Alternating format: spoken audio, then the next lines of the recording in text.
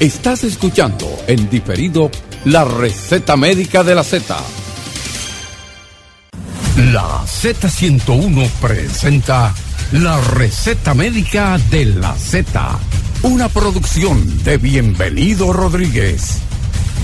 Ya son las 11:07. Saludos, buenos días, gracias por permanecer en la sintonía con la Z101.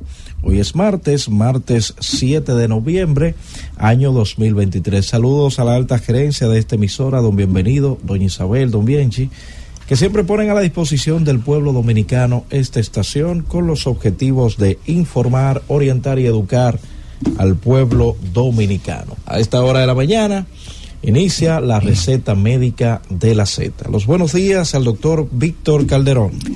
Muchas gracias, Roberto. Muy buenos días a todos los dominicanos de aquí y de allá. Gracias por permanecer aquí en sintonía con la Z101 en este subprograma, la receta médica de la Z, para mantenerse bien informado en salud y actualizado en todos los casos, ¿verdad? Porque, Roberto, ahora estamos en un otoño frondoso, un otoño creo que va a ser de los otoños que vamos a recordar por mucho tiempo.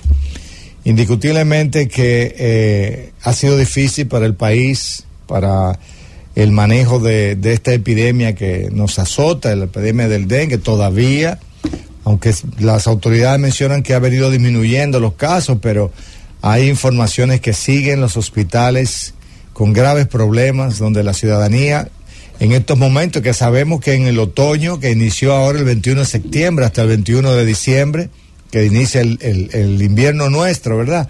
Sí. Este es el momento donde las virosis, sobre todo las respiratorias, pues se incrementan, y todo aquello, lo que pasa es que como estamos con el asunto del dengue, y el dengue realmente mata si no se cuida, si no se anda rápido, entonces la población abarrotando los hospitales, y por ahí hay rumores, que yo no sé si es cierto, que tenemos grandes dificultades con las pruebas de dengue, y eso sí sería muy penoso decir que ahora en el país tenemos gran dificultad con esto, pero además también reconocer que hay hospitales como el Robert Reed donde se está presentando ciertos problemas, no sé si administrativos, sé qué tipo de problemas, pero un hospital donde debe haber serenidad, ecuanimidad, para que con los médicos se pueda darle todo el trato correspondiente para que nuestros niños sean recibidos y manejados de manera correcta. Saludos, buenos días al doctor Rafael Cisneros. Muy buenos días a todo el público que siempre sintoniza la receta médica de la Z a través de la inmensa Z101, siempre orientando a toda la población. Muchas gracias por su audiencia, gracias aquí a todos los compañeros de cabina y un saludo muy especial al pueblo dominicano. Señores, es real y efectivamente, como plantea el doctor Víctor Calderón, es preocupante como el dengue ha abarrotado y sigue todavía, y más preocupante es que no veo nada en los medios de comunicación. Me informan, y aquí tengo pruebas, de que la prueba SN1 hay laboratorios ya que no la tienen para detección de dengue. Las de PCR que se estaban realizando en el Laboratorio Nacional Dr. De Fillo, me dicen que ahí están sí, hasta ahora mismo, pero eso es inespecífica. La SN1 es más específica para dengue, y nos informan la situación que dice el doctor Víctor Calderón con relación al hospital Robert Reed Cabral. Abarrotados, no hay camas. Yo pienso que el gobierno dominicano se le ha salido de las manos y que debe de pedir auxilio, no como dicen algunos, no la intervención, sino auxilio de la OPS y la OMS, que son organismos que siempre están dispuestos. Roberto, las cosas se han salido de las manos. Ahí me mandaron unos videos las madres de lo que está pasando en el Robert Reed Cabral. Oye, abandonaron las emergencias, todo lleno, los médicos. Ahí hay un verdadero desorden. ¿Cómo va a ser posible? En el Robert Reed. ¿Pero qué pasó con los médicos? ¿Qué sucedió? ¿Cómo los médicos abandonaron la emergencia? Salieron porque las madres se alborotaron producto, y es lógico que las madres, lo que hay que es tener un poco de madurez e inteligencia emocional para sobrellevar la carga. Miren, una madre con su niño en mal estado y que le digan que no hay cama y que hay que ingresarlo, hay que entenderlo. Entonces los médicos tenemos que ser un poquito más pasivos, y ahí tengo los videos, salieron despavoridos, no había donde ingresar. No sé qué está pasando, Roberto, en el Robert Reed Cabral. Eso fue la semana pasada. No sé qué está pasando en el Robert Reed Cabral, que al parecer las cosas andan por su cuenta, manga por hombro. No sé. El llamado es a que, bueno, la dirección de ese centro ¿verdad?, haga los correctivos del lugar y que, señores, se diga la realidad. Yo no sé por qué a los directores de hospitales se les quiere prohibir que digan la realidad de lo que está pasando con el dengue. Que a esa directora se le está impidiendo de dar informaciones. No, los directores lo han dicho y lo mandan hasta por nota de voz, los hemos escuchado. Lo que pasa es que no vamos a poner, ¿verdad? No hay autorización para poner eso. Pero sí es cierto, Roberto, ellos no pueden hablar nada de lo del dengue, sino que eso es más por encima. Pero lo cierto del caso es que la situación en los hospitales y en las clínicas con relación al dengue está cada vez peor. Y en el Robert Reed, señores, el llamado es a las autoridades a que vea qué es lo que está pasando, que llamen a la dirección del hospital y que digan cuál es la situación y que también se quejan de vinculaciones y demás. De manera que el llamado es para que las cosas se corrijan. Nosotros lo que queremos es que las cosas discurran de manera normal y que todo el que va a buscar a un médico, a un hospital, el médico le pueda brindar. Eso es claro, un hospital pediátrico y que le puedan brindar las atenciones necesarias que necesita la población. Y con eso no estamos diciendo que no se le brinde, señores. Lo que pasa es que también hay hospitales que hacen falta médicos para seguir laborando. Y esa es la realidad del dengue. Por eso yo reitero que ya al Servicio Nacional de Salud se le ha escapado de las manos, ya esto es una epidemia del dengue en República Dominicana, y que estas 4 cepas han estado atacando de manera inmisericordia. Hablar para que los organismos OPS, OMS intervengan no está mal, y yo insisto, tratar de implementar la vuelvacha acá como hacen en Brasil, a los fines y propósitos de ver si podemos diezmar la población de mosquitos Aedes aegypti como vector del dengue. Vamos a aprovechar para hacer un breve corte. Al regreso presentamos a nuestra invitada y así desarrollar el tema que tenemos para el día de hoy. Llévatelo, Cundo. La receta médica de la Z.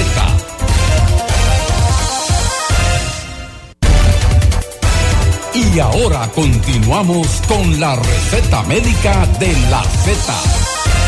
Ya son las 11:18. Continuamos en la receta médica de la Z a través de la inmensa Z101, donde todo comienza, prosigue y nunca termina. Doctor Calderón, momento de presentar a nuestra invitada. Muchas gracias, Roberto. Bueno, como decíamos al principio, el tema de la virosis respiratoria, que es un tema que no podemos dejar de mencionar, sobre todo en otoño e invierno, como son estas estaciones del año donde se incrementan de manera importante, no solamente en República Dominicana, en el mundo entero. Entonces hoy tenemos con nosotros a una prestigiosa médico, pediatra, neumólogo, quien es médico especializada en la ciudad de Buenos Aires, Argentina, donde concluyó sus estudios de pediatría y siguió sus estudios de neumología, y llegando a República Dominicana, pues prácticamente inicia elaborando y aperturando el programa en la Sociedad de Pediatría de la filial de neumología, quien inmediatamente ocupa la presidencia en ese entonces. Hoy tenemos con nosotros a la doctora Daisy Espinal. Muy buenos días, doctora, y sea usted bienvenida a la receta médica de la Z. Gracias, buenos días, doctor Calderón, gracias por la invitación. Saludando a los compañeros de cabina y a los que nos escuchan y por los demás medios de plataforma. Pues vamos a hablar pienso que como se habló de dengue antes de entrar a lo que es el tema que estuvimos conversando en introducción. Exacto, infección de vías respiratorias, hablábamos de la epidemia de dengue, que es un problema actual. El dengue es una enfermedad transmitida por el mosquito, que es el transmisor, y el dengue tiene fases de febril, que es la primera fase, luego una fase crítica, y esa fase grave, que es la que se debe evitar porque hay mortalidad por dengue. Ya hemos visto, han fallecido pacientes en el área pediátrica. Yo como pediatra neumóloga, donde trabajo, también he asistido pacientes y he visto pacientes con dengue y con dengue complicado. Pero muchos pacientes. Grave. Sí, entonces es un problema actual. ¿Qué podemos hablar a la población en general? Que llevar los niños a tiempo, con fiebre, ya en la parte médica, tratar de evaluar ese paciente y evitar esa complicación a tiempo, que no haga extravasación, sabemos toda la clínica de fiebre, vómitos, dolor abdominal, ya compromete pulmón con extravasación, afecta multiorgánico, cerebro, corazón. Así es. Entonces llega a mortalidad. O sea, eso es la parte que tenemos que evitar. Doctora, pero muy bien usted menciona el hecho de que para este otoño e invierno se incrementan las virosis respiratoria. Sabemos que ahora la combinación del dengue, que es lo que está en mayor circulación, sobre todo porque están a 4 cepas afectando. Un niño que se afecta del dengue con por ejemplo, la cepa 1, mañana le puede dar la cepa 3 o la 4. Entonces, aunque dicen que la cepa que mayor circula creo que es la 2 o la 3. La 3. La número 3.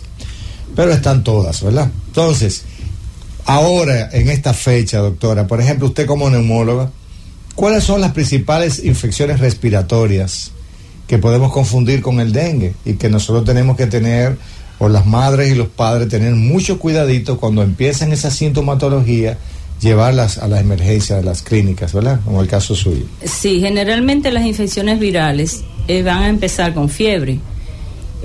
¿Cómo vamos a hacer el diagnóstico diferencial? Uh-huh. El paciente viene con síntomas respiratorios, rinorrea, hablando, claro está, de los niños, rinorrea, tos, evaluamos, pensamos o hacemos pruebas virológicas. ¿Qué es rinorrea? Discúlpeme. Secreción nasal. Un moco. Mocosa, clara, transparente. Sí, para que el pueblo sepa. Exacto. Esa rinorrea nasal es como esa secreción clara, empieza con tos, y ahí evaluamos si ese paciente, qué tanto compromiso tiene, si tiene dificultad respiratoria, cuándo inició la fiebre. Ya lo de hablar de virus, sincitial respiratorio, influenza, uh-huh, que es lo que circula, como decía el doctor Calderón, ajá, a partir de septiembre, octubre, por eso tenemos... La influenza A y B, la que más está atacando ahora, ¿verdad? Tenemos vacunas para el virus de influenza, entonces orientar, aplicar esa vacuna anual. A los niños mayores de 6 meses se aplica todos los años y en la otra, y a los adultos también. Y en los adultos, uh-huh, que es pacientes de riesgo, pacientes, sí, adultos con comorbilidades como, uh-huh, diabetes, asma y otras patologías. Y sí, porque la influenza puede ser el inicio, es un virus, pero sí, puede dejar como ese pulmón como preparado para una infección bacteriana. Uh-huh. Entonces no es simple. Hay que vacunar para influenza. Doctora, igual que vacunamos para neumococos y otras cosas. Yeah. Doctora, escuché en una ocasión decir que cuando circulan 2 virus, uno va a crecer y el otro va a mermar. ¿Qué hay de cierto en eso? Lo de los serotipos en el dengue, en relación al dengue, ajá, sí, son 4 serotipos.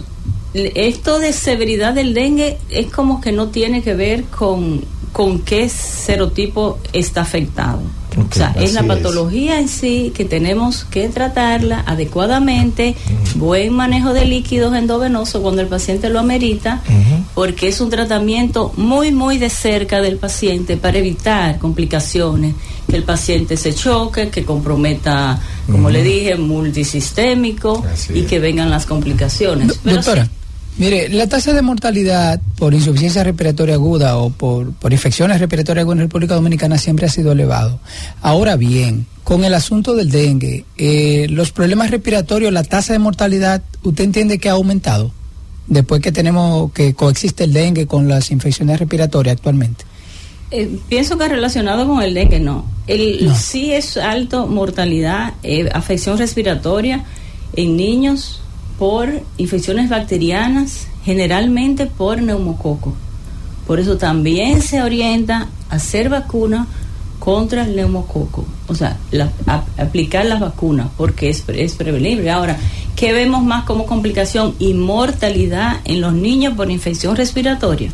Infecciones bacterianas, uh-huh, producidas generalmente por neumococo. En relación con el dengue ¿qué va a hacer? Como hace extravasación, sí, de líquido que hace ascitis por líquido retroperitoneal, por eso el dolor en abdomen, que a veces se confunde. Le crece el abdomen porque se, exacto, colecciona el líquido, ¿no? Y en pulmón va a ser extravasación, uh-huh, y va a ser un derrame pleural. Entonces a veces... Causado por el dengue. Como complicación del dengue. Okay. Esto es una complicación, pero la causa fue dengue, exacto, no una patología bacteriana. Sí, por el la patología de dengue. Doctor, y dentro de las infecciones virales respiratorias, ¿cuáles son las más frecuentes para este otoño, invierno en República Dominicana? ¿Cuáles son las enfermedades que más afectan? ¿Qué nombre llevan?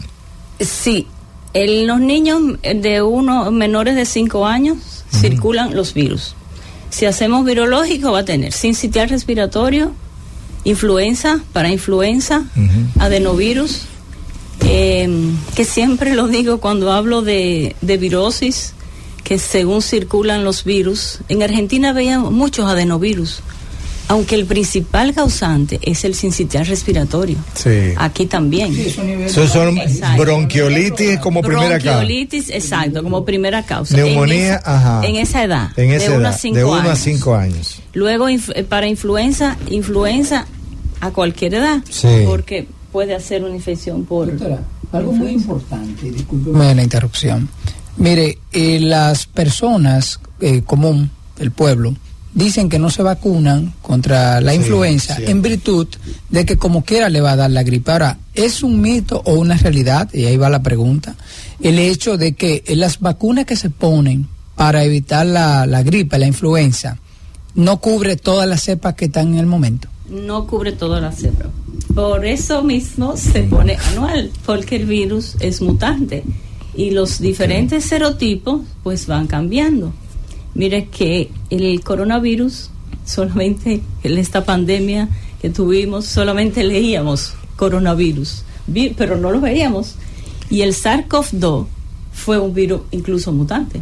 O sea, fue un virus nuevo. Entonces, doctora, los virus sí van mutando, son diferentes serotipos y por eso se aplica vacuna anual. Entonces deben vacunarse anualmente la población que nos escucha, muy a pesar de lo que usted está planteando, ¿verdad? Sí. Porque sobre todo yo me imagino, doctora, que usted acaba de decir que hay una mutación dentro del virus y que previo a esa vacuna ser elaborada, se pone justamente a la que está circulando mayormente, entonces por eso la importancia de la vacuna. ¿Y cómo ha incidido? Usted sabe que hemos estado bajo la influencia del polvo de Sahara, frentes fríos, y usted como es especialista en problemas pulmonares, ¿cómo ha incidido el polvo del Sahara en las infecciones respiratorias agudas en República Dominicana en la actualidad? Afecta, o sea, los pacientes con problemas de hipersensibilidad bronquial, más, vamos a decir, pero a la población en general va a afectar. No es un aire limpio, necesitamos aire limpio para el pulmón sano. O sea, todas estas partículas pueden llegar a vía aérea y producir inflamación. El que no tenía tos la puede tener porque va a producir una hiperreactividad en las vías respiratorias. De ahí la mucosidad, un catarro, aunque no tengan gripe, eso es de los síntomas que presenta. Todo lo que afecte puede llegar a broncoespasmo, como algo de alergia, pacientes que no son alérgicos, y se pueden hacer sensibilización, a esos aeroalergenos. Pero para que el público entienda, broncoespasmo, para que lo digieran, ¿cómo el bronquio se obstruye? ¿Cómo lo manifiesta el pueblo? ¿Cómo lo percibe? Lo puede presentar con tos, dificultad respiratoria. Y algo de un tema que hay que hablar, hablando de aire limpio y de ambiente, es el tema del cigarrillo, que la juca, esto del vape, que hace daño, que creen que no, que hay mitos, que eso es como para ayudar a dejar de fumar, y es nicotina. Y esto es adictivo y esto hace daño en el pulmón. Mentira, y todo el que está en el entorno. Y todo el entorno. Y se ha detectado temprano que hay daños, y incluso incluye esto del aclaramiento mucociliar, que el bronquio tiene cilios para limpiar o quitar cualquier afección, y esto lo compromete.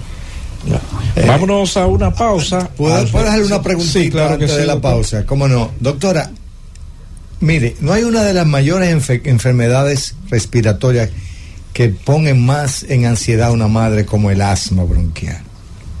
Y me gustaría que usted, como experta, pediatra neumóloga, cuando regresemos de la pausa, usted nos pueda expresar la cantidad de niños que usted ve. Interesante eso. Sí, muy importante, porque la doctora es experta manejando sobre todo los pacientitos de asma, así que al regreso Vamos a la pausa, regreso, la doctora estará respondiendo a esto y también la participación de nuestros oyentes. Llévatelo, Cundo. La receta médica de la Z.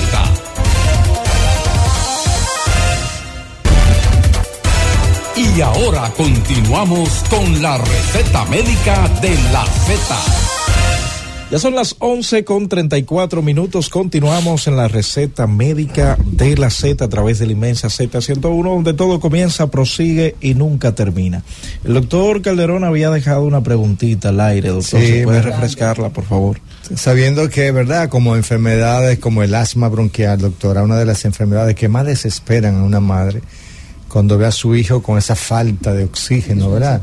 Es desesperante. Yo he visto, yo he visto un sobrinito y sobre todo mi hermana, que cuando ve a ese sobrino con esa crisis, eso es una cosa tremenda, doctora.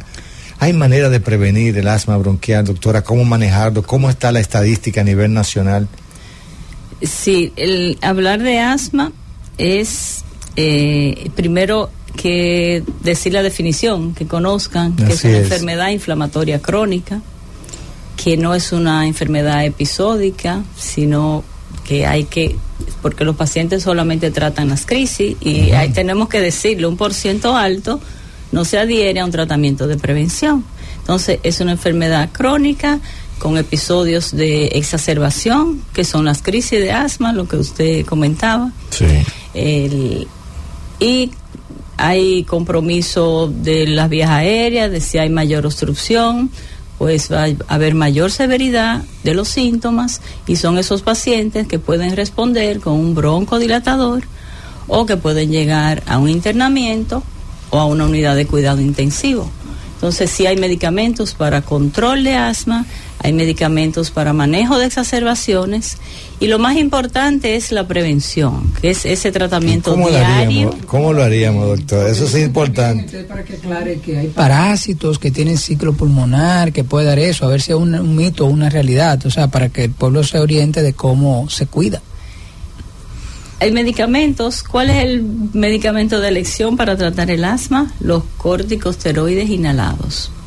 Se evalúa el paciente, se hace el diagnóstico de asma, hacemos diagnóstico diferencial. Cuando ya el paciente es asmático, podemos medicarlo. Vamos a decir que a cualquier edad puede haber asma. Y los corticosteroides, como le explicaba, son los de primera elección.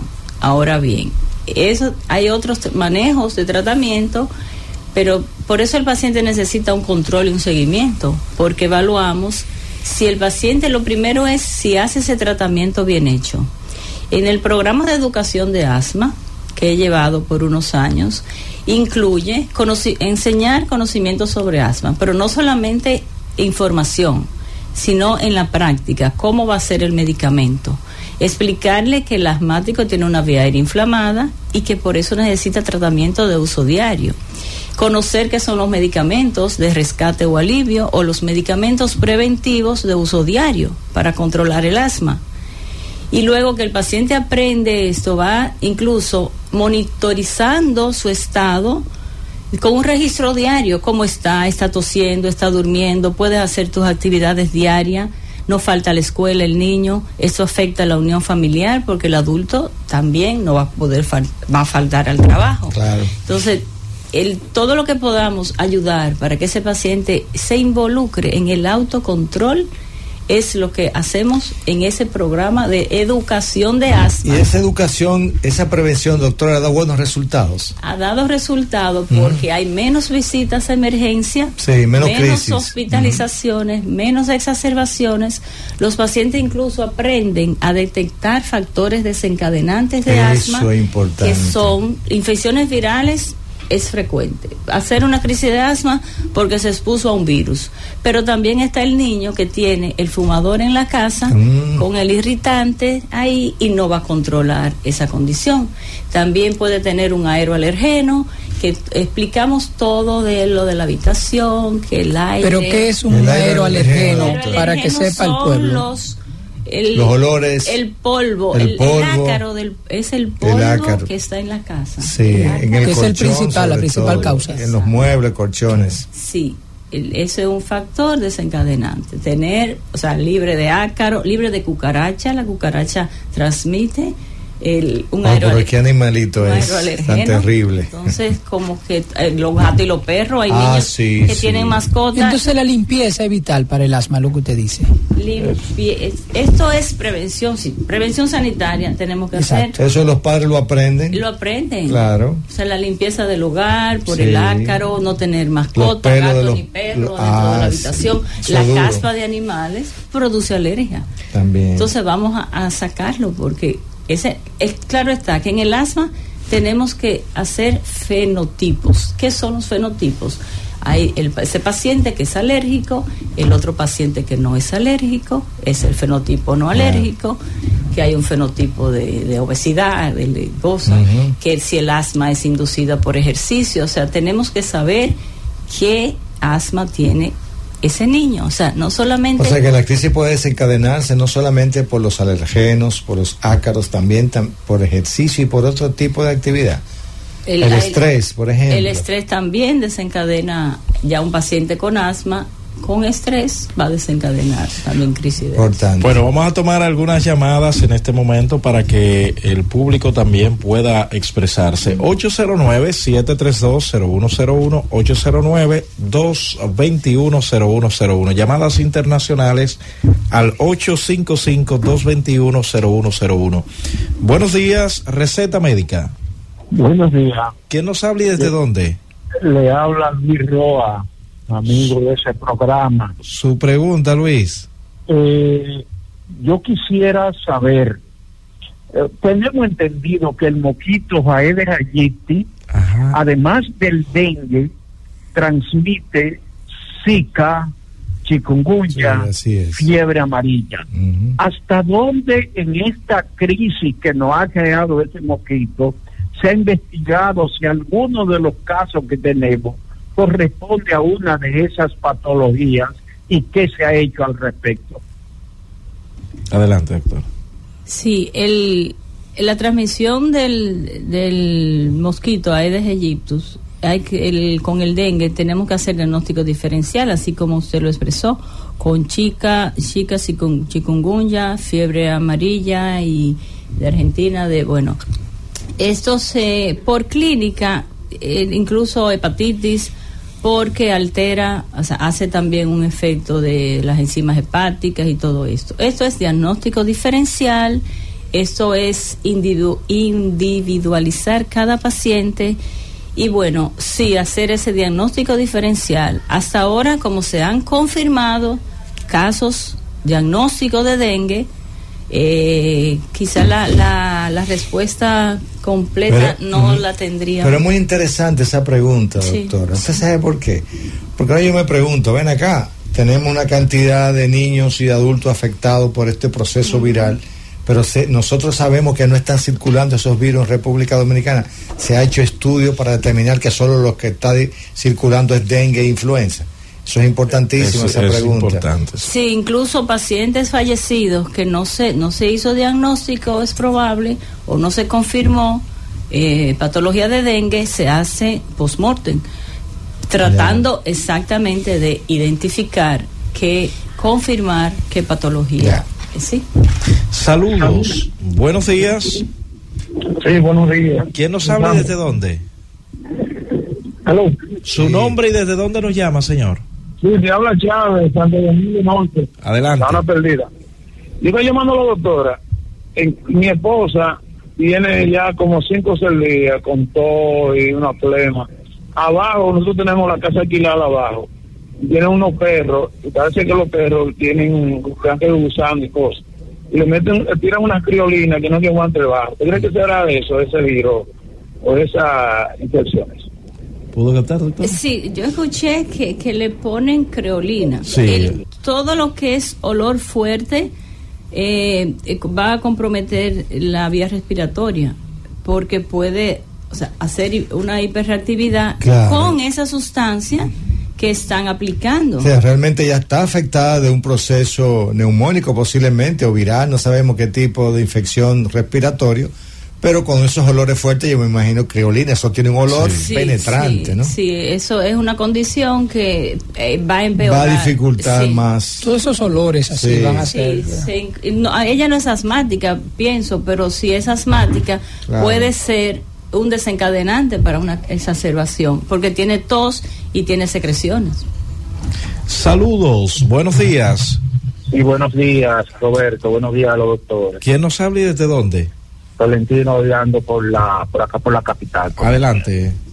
Mira, para corroborar lo que dice la doctora, mire, la limpieza en una familia con un paciente de asma es primordial. El último de mis hijos varones,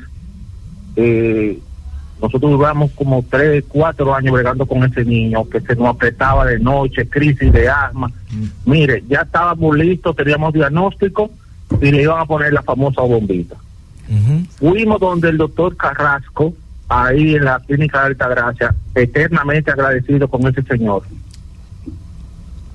Lo único que nos dijo, eviten los perfumes, no usen ace con olores, limpien con agua y bicarbonato, retiren toda esa ropa sucia, toda esa cosa vieja de la casa, eliminen todo eso. Señores, y 2 años después el doctor me le dio de alta al niño y tiene 14 años y no ha tenido una crisis más de asma nunca más. Oye, fíjese. Oiga, tremendo testimonio. La importancia de la prevención. Pero dice cero perfume, animales, limpieza, todo lo exacto. Fíjese, cuando él dice de cocoroto, como dice la gente, es el hecho de que la mayoría de esos niños tienen muchos peluches.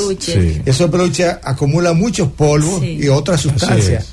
Y eso es interesante también. Sí, sacar los peluches y lavarlo. Para todo. A veces tienen un paciente tenía hámster en la casa, estos animalitos. De lo que usted conoce, ¿no?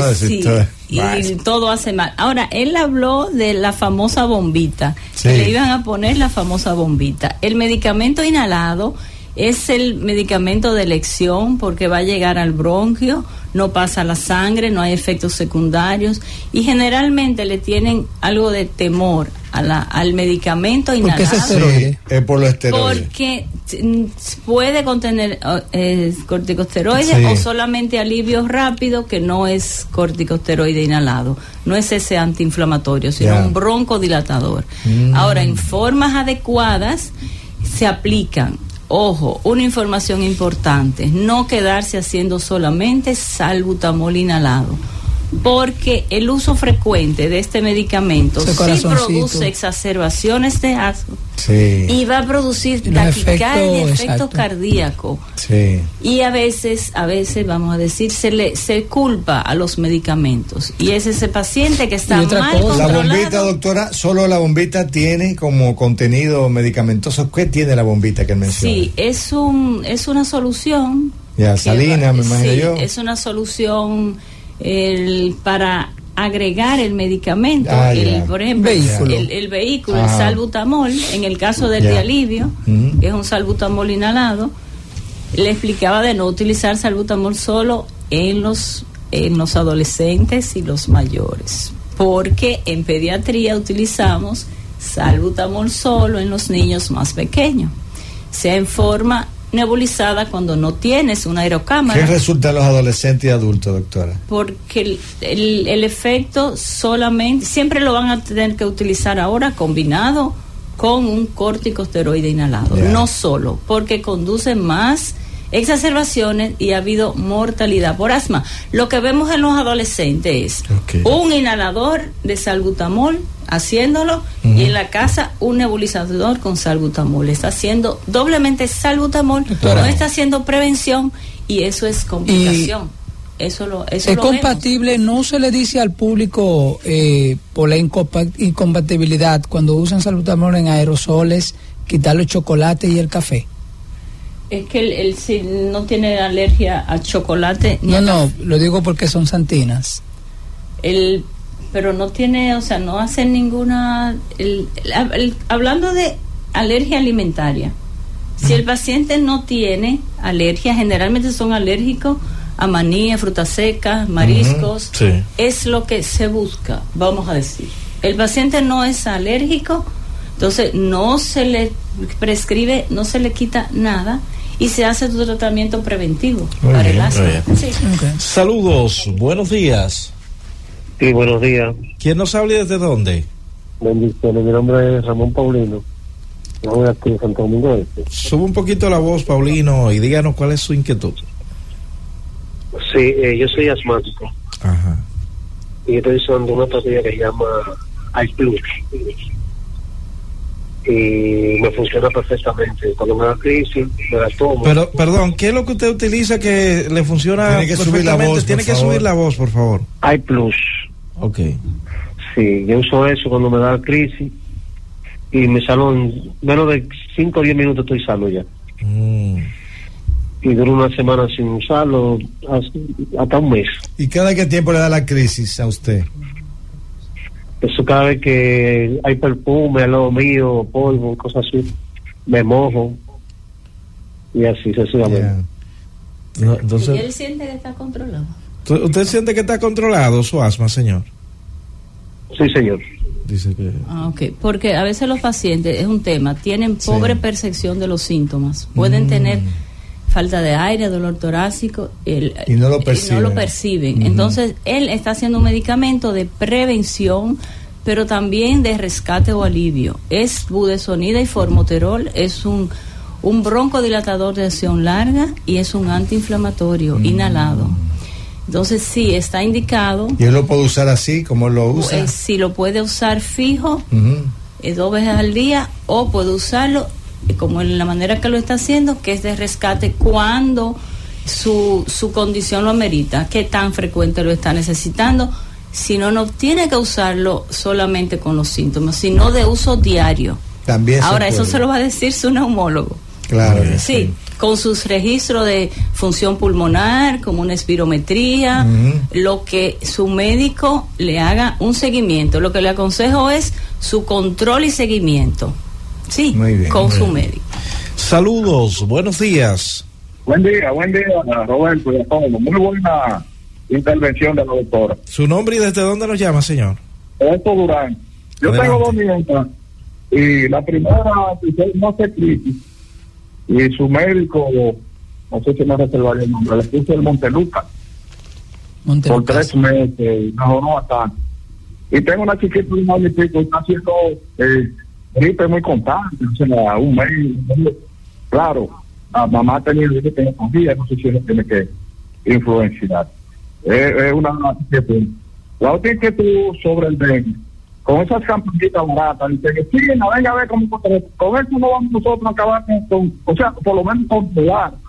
¿Entiendes? En Puerto Rico estaba viendo la estadística, 500 y pico de casos, y es endémico igual que en nuestro país. Pero allá hay control, aquí tiene el agua por tubería, aquí no se tiene que almacenar obligatorio, porque es un líquido preciado, para muchas cosas. Entonces esa campañita barata hay que eliminarla, todo bien barato también son culpables de que se haya agarrado. Es un asunto de todos, la prevención del dengue, en cuanto a lo que él decía. Adelante, doctora. Sí, en relación o sea, lo del criadero de mosquito, sabemos que sí, que el mosquito se cría en aguas limpias y que está ahí, por ahí cerca, en algo en el patio que acumuló agua, en la casa, en un florero. Es educación y orientación, pero esto va más allá. O sea, las autoridades como tomar la acción de lo más que pueda hacer para evitar, empezando por la sanidad de los criaderos de mosquitos. Doctora, hay un problema que a veces las madres le preocupa y dicen que como el aerosol le da un poquito de taquicardia a los niños, tienen miedo de que le aumente de tamaño el corazón. Entonces, ¿eso es un mito o una realidad? ¿O es el uso o el abuso del medicamento? Sí, vamos a decir, es un mito porque cuando te dicen, lo primero que los pacientes dicen es, no lo voy a poner porque va a ser adicción.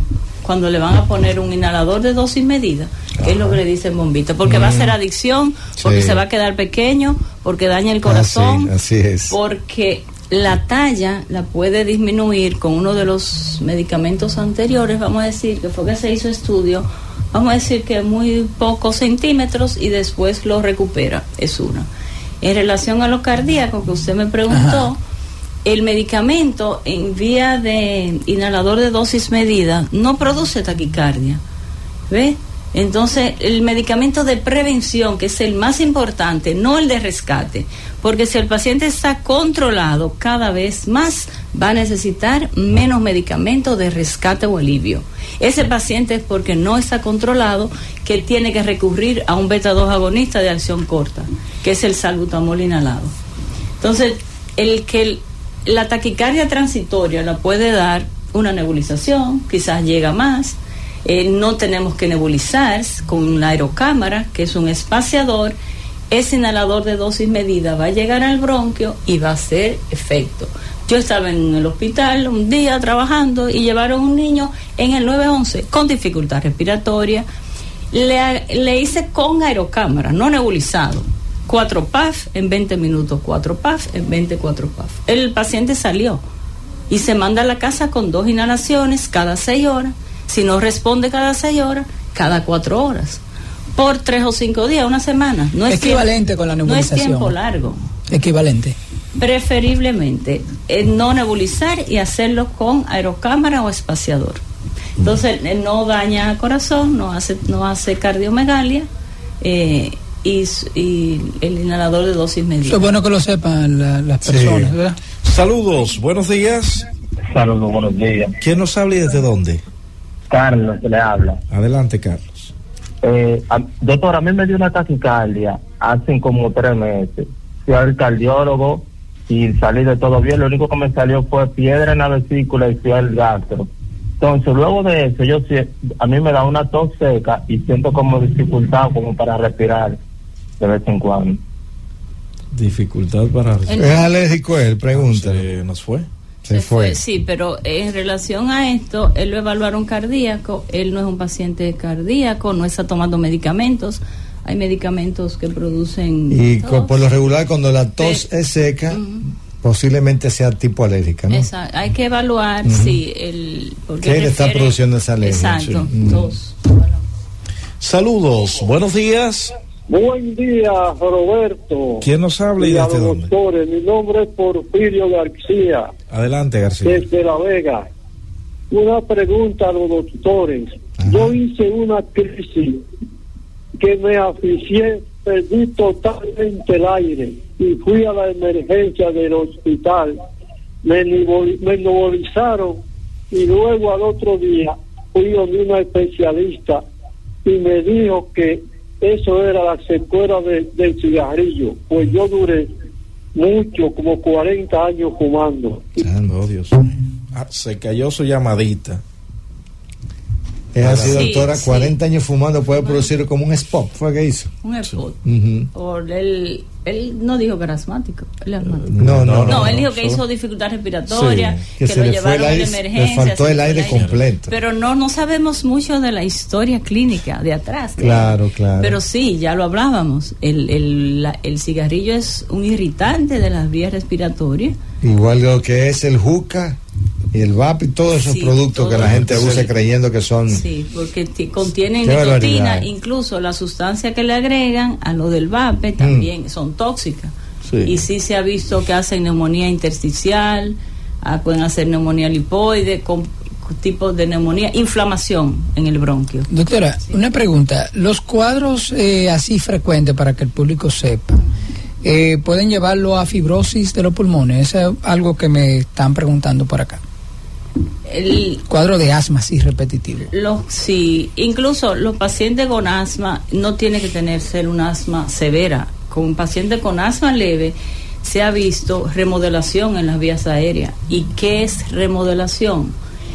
Que ese tejido se ha dañado, la estructura, ¿verdad? Se ha puesto como tensa, o sea, se ha dañado el tejido. Wow. Ya no responde incluso con los medicamentos, y el remodelado se puede hacer en pacientes con asma que no están con tratamiento, que no tienen tratamiento preventivo de asma, que solamente tratan las crisis.